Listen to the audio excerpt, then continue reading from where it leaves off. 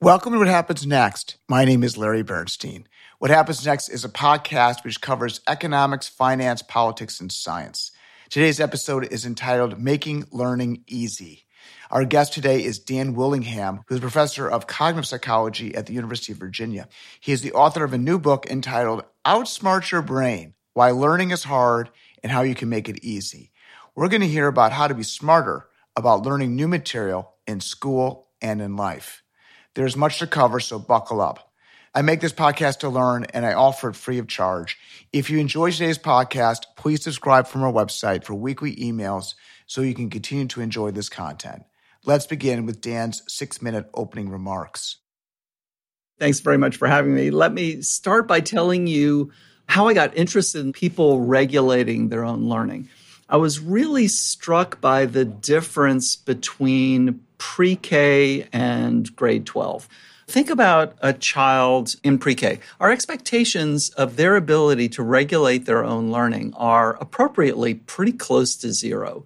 No parent ever says to their child when they come home, like, your teacher called me and said, you're really not trying to learn your colors. We think it's 100% up to the teacher to create an environment where children are going to learn. But by the time children are in grade 12, those expectations are actually very high. We expect children in grade 12 to sit and listen to a long, complicated lecture and really get something out of it. We think nothing of sending them home with complicated readings. They're supposed to know how to commit things to memory, to know whether or not they're prepared for a test. They have to plan their schedule, deal with procrastination. So what was so striking to me is that no one's ever teaching them how to do all of these tasks that I just mentioned. And we know that no one's teaching them from surveys of college students. When you ask them, did anyone ever teach you to study? In a typical survey, between 65 and 80% of them say, no one ever said anything. And my hunch is that the ones who say yes really means they were told a few study strategies. They weren't taught how to plan and how to deal with procrastination and all the other things that I mentioned. So the first thing to notice is that they don't use methods that are very effective. I mean, these students are in college. They're clearly not using disastrous methods to regulate their own learning, but cognitive psychologists have learned a great deal about more and less effective ways of accomplishing these tasks over the last 40 years, and they're certainly not using the more effective methods that we know about. The second thing that was really striking to me is that even though they have not all been told, here's the way to do it, there's a fair amount of uniformity. And when you look at the methods that they use, they all tend to gravitate towards methods that feel in the moment like they're working and also aren't very difficult to execute. Now, that doesn't sound like bad poker on the part of students. Like, why wouldn't you do something that feels like it's working and doesn't feel too difficult? But in fact, that's not a great way to go. So here's the analogy that I draw in the book. Suppose that you have a friend who's trying to get stronger, and one of their goals is to be able to do a lot of push-ups. So one day you go visit them while they're training, and you find them doing push-ups on their knees. And you say, why? If you want to be able to do a lot of push-ups, you should be doing regular push-ups. In fact, it would be a whole lot better if you practiced the really difficult push-ups, like the ones where you launch yourself off the floor and clap. And your friend says, yeah, a couple of people told me that, and I tried it, but I could hardly do any of those. And the point here is I'm trying to do a lot of push-ups. And look, when I do them on my knees, I can do lots of push-ups, and I can do them really fast. So when students are doing mental work, and adults continue to use the same strategies, when you're trying to regulate your own thought, most people do the mental equivalent of push-ups on their knees. They're not recognizing you do need to challenge yourself. And not everything that feels difficult is going to bring benefit mentally, but the things that are going to bring the most benefit are the things that are going to feel really difficult. So I'll give you one quick example, and that would be what to do when you're reading new materials, where you're trying to learn something from what you're reading. The go-to strategy for students and most adults is to read it with a highlighter pen in hand and to highlight as you go. And that isn't very difficult. You're reading it anyway, and highlighting is not hard. And it feels like it's helping because you figure I'm noting what's really important. And so later, I won't have to reread everything. I'll have the important parts highlighted. The problem is when you're reading something on which you don't have a lot of expertise, you don't know what's important and what's not important. And in one of my favorite studies, a bunch of researchers just went to a student bookstore and got like 10 copies of the Introduction to Economics textbook, 10 copies of the Introduction to Psychology textbook, and they compared what students had highlighted. And they found there was no correspondence across copies. Everybody was highlighting something different. So that's just one example of this general principle that doing things that feel like they're useful to you is not always that useful. And that's why I titled the book about this, Outsmart Your Brain. That's my 6 minutes. So. My daughter, Hannah, attended Horace Mann, which is one of the most academically challenging New York City private schools. At a relatively early age, teachers started to give assignments that were way beyond grade level. She effectively was assigned clapping push-ups. Everything was over the top. The readings and the essay assignments. The teachers had not taught my daughter how to write an essay, and she was overwhelmed. I tried to calm her down, helped her write an outline, and encouraged her to go write her essay. The parent had to get involved. There's always a little tension between parent and child. I'll tell you that from experience. Why not give assignments at grade level with proper instruction instead of assigning clapping push-ups? I'm not sure I would want to stand behind that analogy. You certainly can go too far in terms of challenge. I would say the parents shouldn't need to get involved most of the time. I mean, the school should be providing instruction for the students to do whatever it is that they're being asked to do. That's sort of exactly what my point is. There's almost like a hidden curriculum running in parallel to the visible curriculum that you just sort of tell kids, okay, and then on Thursday there's going to be a quiz. Well, you're assuming that they know how to prepare for a quiz, but they probably don't. And so you just need to provide instruction. The teachers of your children should not have left them to fend for themselves. It's okay to give challenging work, but you have to provide instruction so that students feel like they know how to do it. I took a statistics class with Professor DeVoe at the University of Pennsylvania my sophomore year, and I was assigned a project to do a statistical regression to predict freshman students' grade point average. I used my fraternity's pledge class as my sample. One of my survey questions asked hours studied for a class. I remember asking one of my best friends how many hours they study. 1 to 5 hours, 6 to 10, 11 to 15, 16 to 20. And he said, "Is that per year?" And I said, "No, it was per week." And he said, "I guess 1 to 5. Now, this is an Ivy League school. National surveys show that studying has declined since then materially. Why are so many kids doing push-ups on their knees?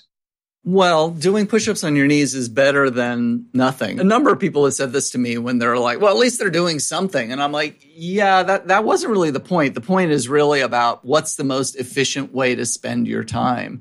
One of my favorite quotations is, any analogy runs on 3 legs. There's always some point at which it breaks down. What I think is most important to keep in mind is that the study strategies that students use, like they could spend an equivalent amount of time studying and just learn more and be more effective, or they could be equally effective and spend less time studying if they used more efficient methods. You know, I'm sure that study time in that small sample you had probably did not come out to be terribly important in the regression, because there are lots of things that go into performance, not the least of which is what your preparation is going into the class, which also contributes a lot to the effectiveness of whatever study methods you use. The two interact. My impression is that study time is down in both higher ed and at the high school level. That's not optimal. The students could be doing more. I went to New Trier High School and I attended the 30th year reunion. And I took a school tour with a principal who also ran the English department. I asked him what was new in the honors AP English classes, and he said that they were dumbing down the reading assignments.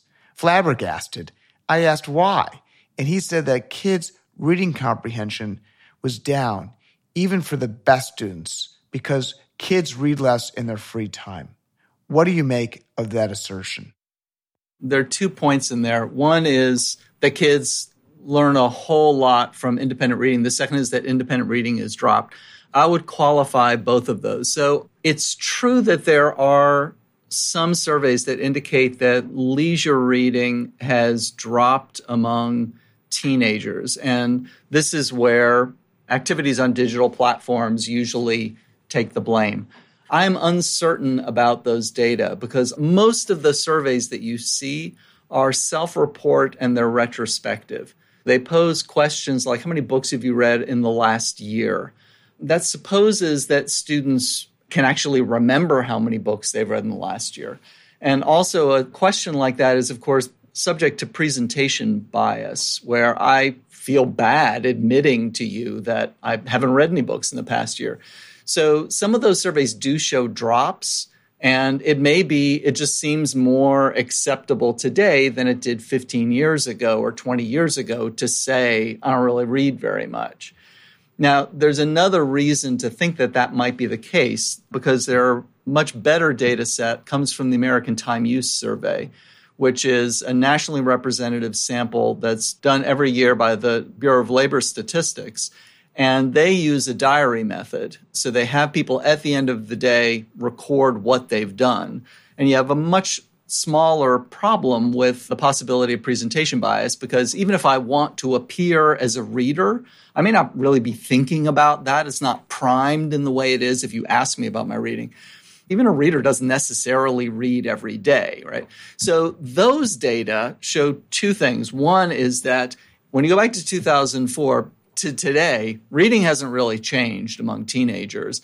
And the second thing is it's really been low all the time.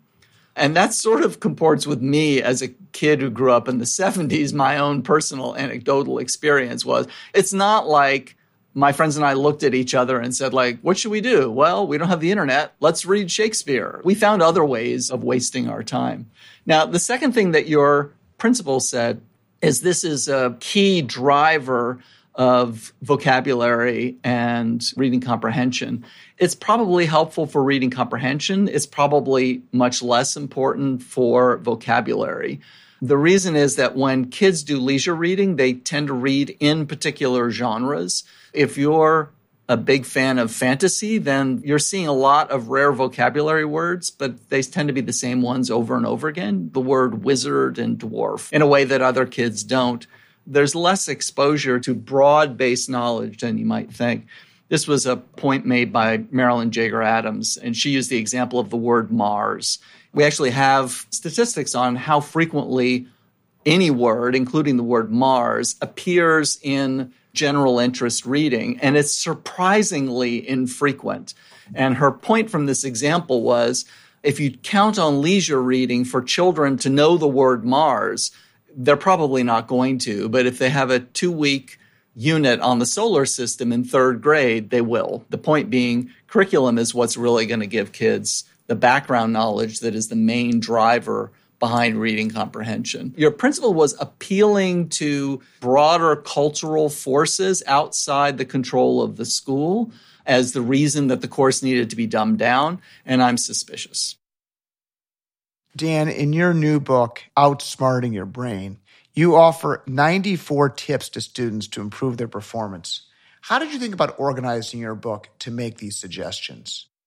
I thought quite a lot about how to organize this book. The whole point was that I wanted it to be useful for people who are trying to figure out their own learning. One of the mistakes that people make is they think of learning as sort of this one-step process where I'm trying to emphasize there are lots of different things that have to go right for learning to be effective. Once you think about it that way, you may not have any problem committing things to memory, and your biggest problem is procrastination, or your biggest problem is planning, or your problem is note-taking, or whatever. So I wanted to organize it by task so that students could look just at the part of getting their work done that was giving them trouble. Let's just offer lots of different options here of ways that you can improve. Back to my Nutri High School. In my freshman first semester, 3rd week of class, my English teacher, Miss Ambrosic, gave us an in-class essay on the short story By the Waters of Babylon. Our teacher later handed out 2 A papers as samples of what she wanted from the students in that class.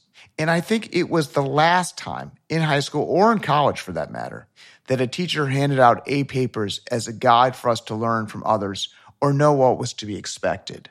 It seemed to me brilliant at the time. Why is this not a standard part of pedagogy? Well, we should. I'm pleased to tell you in the seminar that I'm teaching now, I provide students examples of excellent essays for the different assignments that I give. I try to break it down and talk in detail. I mean, it's not enough to just show them the final product. That's better than nothing, but they don't know the method that the author of that paper used to get there. And so you need to provide that as well. If you're asking students to do these things, it only makes sense to teach them how. You'll hear instructors express frustration that they come to me and they don't know how to write a good paragraph, but you want them to be able to, so teach them. I don't care that you're a 9th grade teacher and they should know that already. They don't, so teach them. Dan, I've read 4 of your books because they're interesting and well-written. You use humor, and the writing is for the general reader and a joy to read. One of the books that I chose to read was your textbook on cognition. This book I did not like as much as the others. Why do textbooks have to be written in a way that is less interesting to read? Textbooks are written with a different purpose in mind. My other books are actually much more loaded with information than other nonfiction books are. So if you pick up a typical psychology book that's written for the general public, something by Adam Grant or something by Malcolm Gladwell, it's stories, right? The Gladwell formula is every chapter starts with a story, then there's an experiment, and then at the end there's what this means in your daily life. And the stories make up the bulk of it. My books are actually unusual in that I don't tell a lot of stories. I'm not good at that, and I'm somewhat less interested in that. I'm more front-loading it with information. Textbooks are a much more extreme version of that. There's no narrative component at all in a textbook. They're organized hierarchically. They are there to serve a different purpose. The books that I write, though they're information loaded, I well understand if this isn't interesting, nobody's going to read this. But being interesting is not your main job as a textbook author. It's to cover the material. And there's a hell of a lot of it, especially the book that you read is an introductory course. It's the very first course that you would take if you're interested in human cognition. Yeah, there's a lot of definitions. There's a lot to cover. And so that's why it ends up being organized that way. And another skill that students have to learn, students learn to read narratives. Those are the first books that they encounter. And students come in to pre-K already knowing the narrative structure. That helps a great deal in comprehension. Then when things switch and they start reading books that are more nonfiction, information delivery, textbook type, those are structured differently. And they really ought to be taught how to decode them, tear them apart, and figure out how they're structured and what they're doing. Most college students don't. When I ask my students, how do you read a textbook? They really don't know what I'm talking about. It's I don't know. I sit in a chair. What are you talking about? You just sit down and read, right? But that's not the most effective way to tackle information-heavy book like a textbook. What is the right way? You may have heard of the SQ3R method. There are lots of methods like that. All of them have a couple of properties in common. First, having a goal in mind when you're reading. There's lots of research on this. You actually read differently when you go into a text with a purpose in mind. And so surveying the chapter, and especially useful for this, is looking at the headings and the subheadings to get some idea of what this is going to be about. Say to yourself, okay, here's what I'm kind of expecting I'm supposed to learn from this. By the end of reading this chapter, here's what I think I should know and some questions that should be answered. And then as you're reading, you sort of have that in the back of your mind. First of all, were those the right questions? And if they were the right questions, what are the answers to those questions that I posed to myself? That's especially effective because it keeps you thinking about what the material means. One of the great challenges, as we all know, we've all been in that situation where your eyes are just sort of skimming over something. You get to the bottom of a page and you're like, I was thinking about lunch. Like I wasn't thinking at all about the content. So it's all very nice to say like, no, don't do that. Think about meaning. Well, it's hard to give your brain that command. But when you've got a concrete task, like here are these questions and I'm looking for the answer to these questions, it's much easier to focus on what things mean. So that's briefly what you should do. There's some other things that ideally you would do afterwards in terms of sort of connecting the different ideas that build up further connections among them. That usually ends up being very important. That's how you get to sort of the broader ideas and not just the nitty-gritty pieces. At New Trier High School, I took a class in AP European History with a teacher who was retiring at the end of the term and who was incredibly lazy. He gave an exam which had material that was not covered in the text or in his lectures. The students were apoplectic despite a ridiculous curve. I asked the teacher what textbook he had used previously to Palmer and Colton, and he said Hayes. I went to the library and checked out the Hayes textbook, and sure enough, all the test answers were covered in that textbook. And for the remainder of the semester, I read both texts. I found that reading two different textbooks was superior to reading the same text twice. What do you think of using supplemental reading in lieu of concentrating excessive time on the same textbook? It's a wonderful idea. I think most instructors would love to have you in their classroom. Meanwhile, your principal said, like, yeah, we had to dumb down AP English, right? Because no one's doing the reading. So supplemental material, it's true. And I have students like that now who, like, I'll talk about something in class and they'll go off and find stuff and read it and they'll come talk to me about it. And that, of course, it's wonderful and exciting that people are so interested. I have different expectations. So I'm teaching an undergraduate, senior seminar now. So these are all cognitive science majors and psychology majors.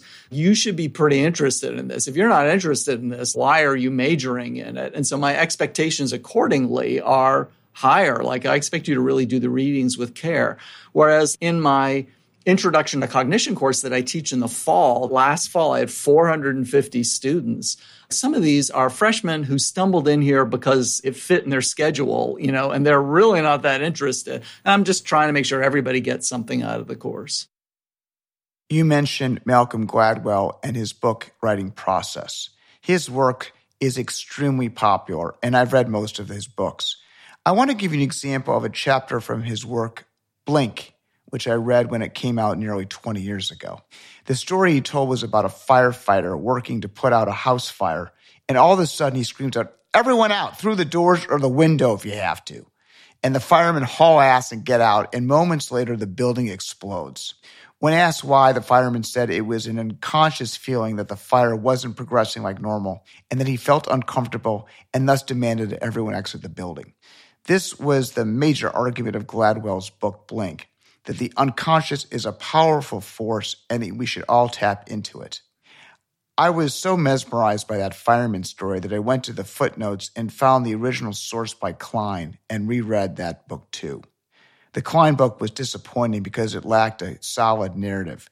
I was actually amazed that Gladwell could read Klein's original material and then apply his masterful storytelling ability to make the scene memorable 20 years later. That's his art and his genius. Making sure that in the art, you don't misinterpret the science. It so happens I'm teaching Klein tomorrow in the seminar that I mentioned. I've got Klein's book on my desk. When you said something, I didn't recognize that as a Klein story. So Klein studied firefighters, EMTs. His specialty is decision-making with very high stakes and enormous time pressure. So he's going to emergency rooms, he's following EMTs around, he's going to watch firefighters, and of course, he's interested in the military and their process for making decisions. So for me, Klein is absolutely fascinating, but I'm, of course, reading it from a different perspective because I'm putting it in contradistinction, especially to Kahneman and Tversky, who talk about decision-making in a completely different way. Now, back to your question, there was a significant drawback to Blink, if I remember the book accurately, which is that there was a lot in there about the power of the unconscious and Walking away from that book, you could easily get the idea that you just need to quiet your conscious mind and listen to what your unconscious is telling you. What was omitted from that is when it works in people who have enormous experience. It works in someone who has been fighting fires for 10 or 15 years. If you tried to quiet your mind and take control of a fire, that would not be a good situation at all. Let's contrast that with Kahneman's work, who you brought up a minute ago. Kahneman won the Nobel Prize for Economics and is the author of the very popular book, Thinking Fast and Slow. What I found problematic about Kahneman's research is that he popularizes errors that people make when they see problems for the first time. And I don't think that's very important because people can learn from their mistakes. They can ask questions from people who have experience. And businesses can continue to make mistakes, go out of business, and those firms that do the right things over time succeed and prosper. Absolutely. There's a researcher at University of College London, David Shanks, who has some pretty persuasive data that there, for some of the illusions that Kahneman and Tversky describe, if you give people the right feedback, they stop making the decision-making illusion. And of course, Gerd Gigerenzer at the Max Planck Institute has criticized Kahneman and Tversky for many years, has been one of their main critics on the point that you are alluding to, which is, look, if we were all so terrible at making decisions, we'd be dead. Evolutionarily, the species just wouldn't survive. And so the right way to think about the Kahneman and Tversky experiments is like visual illusions, that this is the way the system works. Instead, these are mistakes that we make occasionally in systems that are mostly quite good. And visual illusions are interesting because the circumstances under which the system breaks down can help illuminate the way the system operates. A few months ago, we had an incredible podcast with the psychologist Robert Sapolsky from Stanford, who said that there is no free will. And in your book, Outsmarting Your Brain, you're trying to teach us how to hijack that little man in our head. What do you think of free will in this battle to tackle your own mind? I think Sapolsky's talking sort of one step removed from the level at which I'm describing things. And to me, cognition is very hard to control. It's very hard to attend to what you want to attend. You can't remember what you want to remember. Deciding that you want to remember something does absolutely nothing. And instead, you do have limited control in guiding your cognitive system. And one thing you can do is set tasks for yourself. At least for some brief period of time, you will engage with that task. What the book is really about is a bunch of tasks that are useful to set for yourself that will put you down the right cognitive path to achieve a goal like comprehending what I read or committing things to memory or planning my schedule or whatever it is. In terms of free will, these are questions that I don't think about much. I'm not old enough yet, Larry. When you get to be a certain age in psychology, then you start thinking about consciousness. That's what I've found. It's a little bit of a syndrome with a cognitive psychologist. We get interested in consciousness as we approach retirement. I'm almost there, but not quite. I've been reading your books over the past 2 decades about why students don't like school, understanding how the mind reads, and now outsmarting your brain. Is there a progression or plan to your research? I love the idea that there's a plan. It's been very opportunistic. It's sort of as things occur to me that I'm like, oh, someone should really say something about this, and maybe I've got something to say. Then I do it. So my next book is going to be about thinking, actually, and it's going to be on the sort of Kahneman and Tversky type decision-making will figure heavily in it, problem-solving as well, creativity. So all those topics. I wish I could say, well, Larry, there's this arc to my work and there's a master plan and I hope I live long enough to see it through. It's sort of like, okay, maybe I'll do this next, and that's about it. You're trying to reach an audience for your ideas. You teach students at the University of Virginia. You write books for the public and hold seminars to get your ideas to teachers. What are you doing now to get your ideas in the public space? I started making videos on TikTok because this book is directed in no small part to students. I have some social media presence, mostly on Twitter and a bit on Facebook. My publisher actually pointed out, students are on TikTok. You should be making TikToks, which I thought was a terrible idea. I don't know how to video edit or anything. And I knew enough to know if you don't understand video editing, your videos just look awful, right?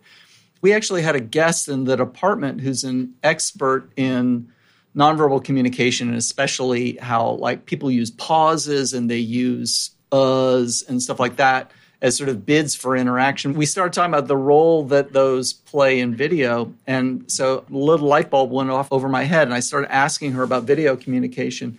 And she said, oh, well, if your main thing would be credibility, so you should just make TikTok videos with no video edits at all. And you should leave in all the hemming and hawing because that's going to make you just seem more authentic. So I started making videos. And first of all, I got a surprising number of views. One of them has like 2.4 million views. Several of them have several 100,000 views. But even more important to me, in a way, are the comments, like overwhelmingly sort of middle school and high school students and college students. And people are just positive. Nobody is being negative about what I'm trying to do. Dan, what are you optimistic about? I'm optimistic about the prospects of the type of work that I've been doing.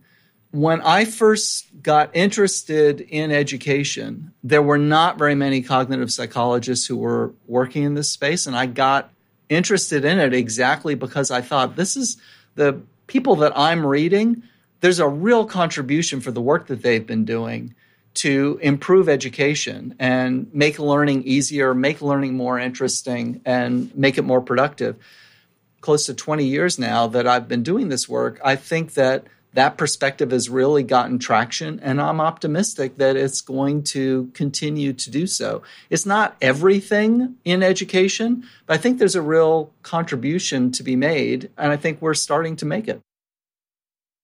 Thanks to Dan for joining us today. If you missed last week's shows, check it out. Our first guest was Laura Hamilton, who's a sociologist at the University of California, Merced, and the author of multiple books, including Broke, Who is Paying for the Party, and Parenting by Degree.